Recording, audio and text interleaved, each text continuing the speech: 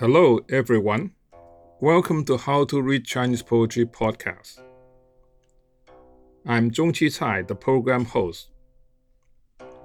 In this podcast program, my colleagues and I aim to introduce cutting-edge scholarship on Chinese poetry to a broad general audience. We will present 52 episodes covering the major poetic genres developed over China's long history. Each episode features close reading of one or more of the best-known Chinese poems, with an aim to illuminate their literary greatness and cultural significance.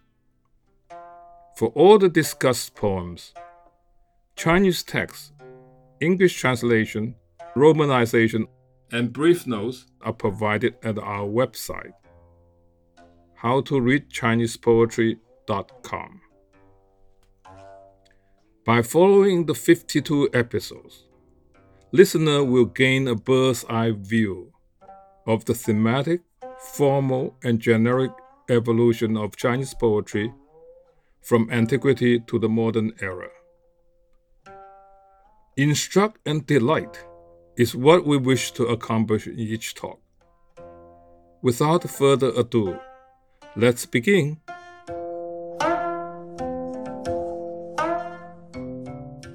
Having explained the formal rules of regulative verse in the previous episode, I will show in this and the next two episodes how three greatest Tang poets, Du Fu, Li Bai, and Wang Wei, exploited various formal rules to the best advantage and created enchanting Confucian, Taoist, and Buddhist vision of the universe and the self, with little use of abstract philosophical concepts. Here, let us examine another great poem by Du Fu.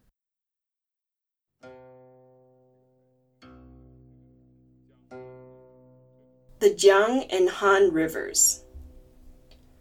By the Jiang and Han Rivers broods a homeward traveler. Between heaven and earth is one worthless scholar. A lone cloud and the sky and I join in being far away. A long night and the moon and I share the loneliness. The setting sun, yet I remain ambitious at heart. The autumn wind, from illness I will recover. From antiquity, all the old horses that people kept, not always were chosen for long distances. This poem by Du Fu invalidates the simplistic notion that poetry is a temporal art while painting is a spatial one. The poem lends itself to both spatial and the temporal reading. If we divide the poem into two columns along the vertical line separating the bisyllabic and the trisyllabic segments, we may read it vertically, column by column. Such a reading is spatial in the sense it breaks up the line-by-line sequence of normal reading to reveal two highly coherent clusters of images. The left column consists of images of the universe, ranging from Qiankun, an alternative name for heaven and earth, to panoramic river scene, and to atmospheric phenomenon cloud and autumn wind. The other column consists of a series of remarks about the poet himself. Du Fu as the homeward traveler, his sense of failure, his exile and loneliness, and his determination to achieve his ambition despite his illness and aging. While this spatial reading underscores the juxtaposition of the universe and the self, a temporal reading reveals the poet's inner process of observation and contemplation. Reading the poem line by line sequentially, we see a topic plus comment construction in all but the last two lines. In each of the first 6 lines, the initial bisyllabic segment presents a topic, a broad cosmic image observed by the poet. The trisyllabic segment, on the other hand, introduces a comment. In the opening couplet, the immense universe, Jiang and Han River, and the Qiankun induce a pathetic and diminutive self-image, homeward traveler and worthless scholar. In the second couplet, the image of lone cloud and the long night thicken the mood of loneliness and melancholic brooding, but the ensuing comment signified a slight relief from loneliness through an empathetic joining of man and nature.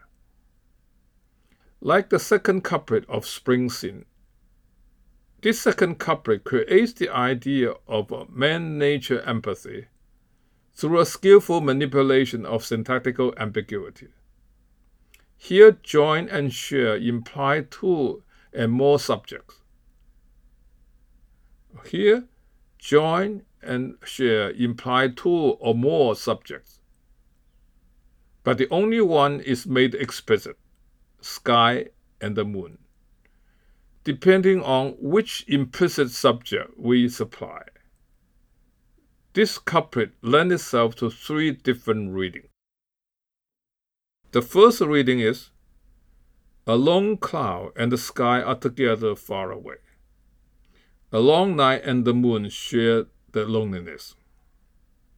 The second reading, a long cloud and the sky and the eye are together far away. A long night, the moon and the eye share loneliness. The third reading, a long cloud, a long pause. The sky and I are together far away.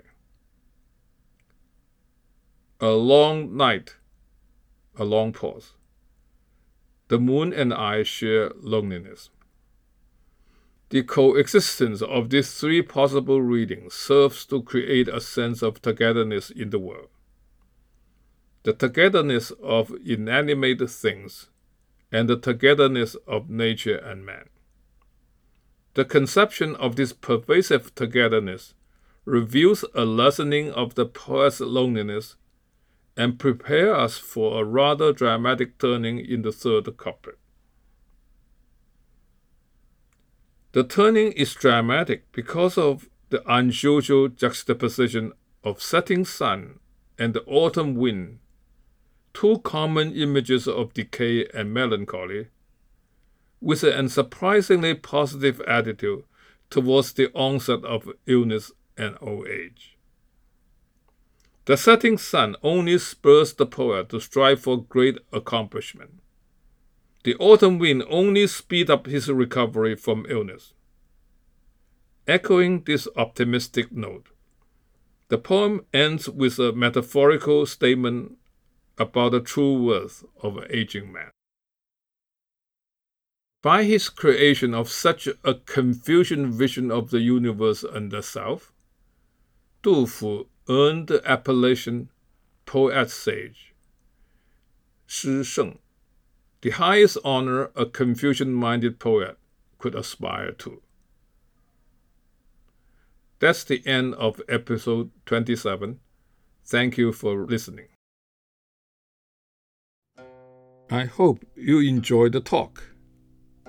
Let us relax and listen to a reading of the poem in Mandarin.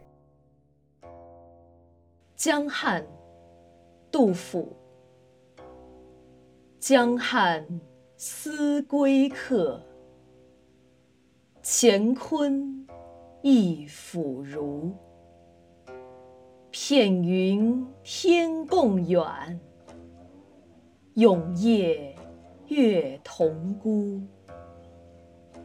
落日星犹壮，秋风病欲苏。古来存老马，不必去长途。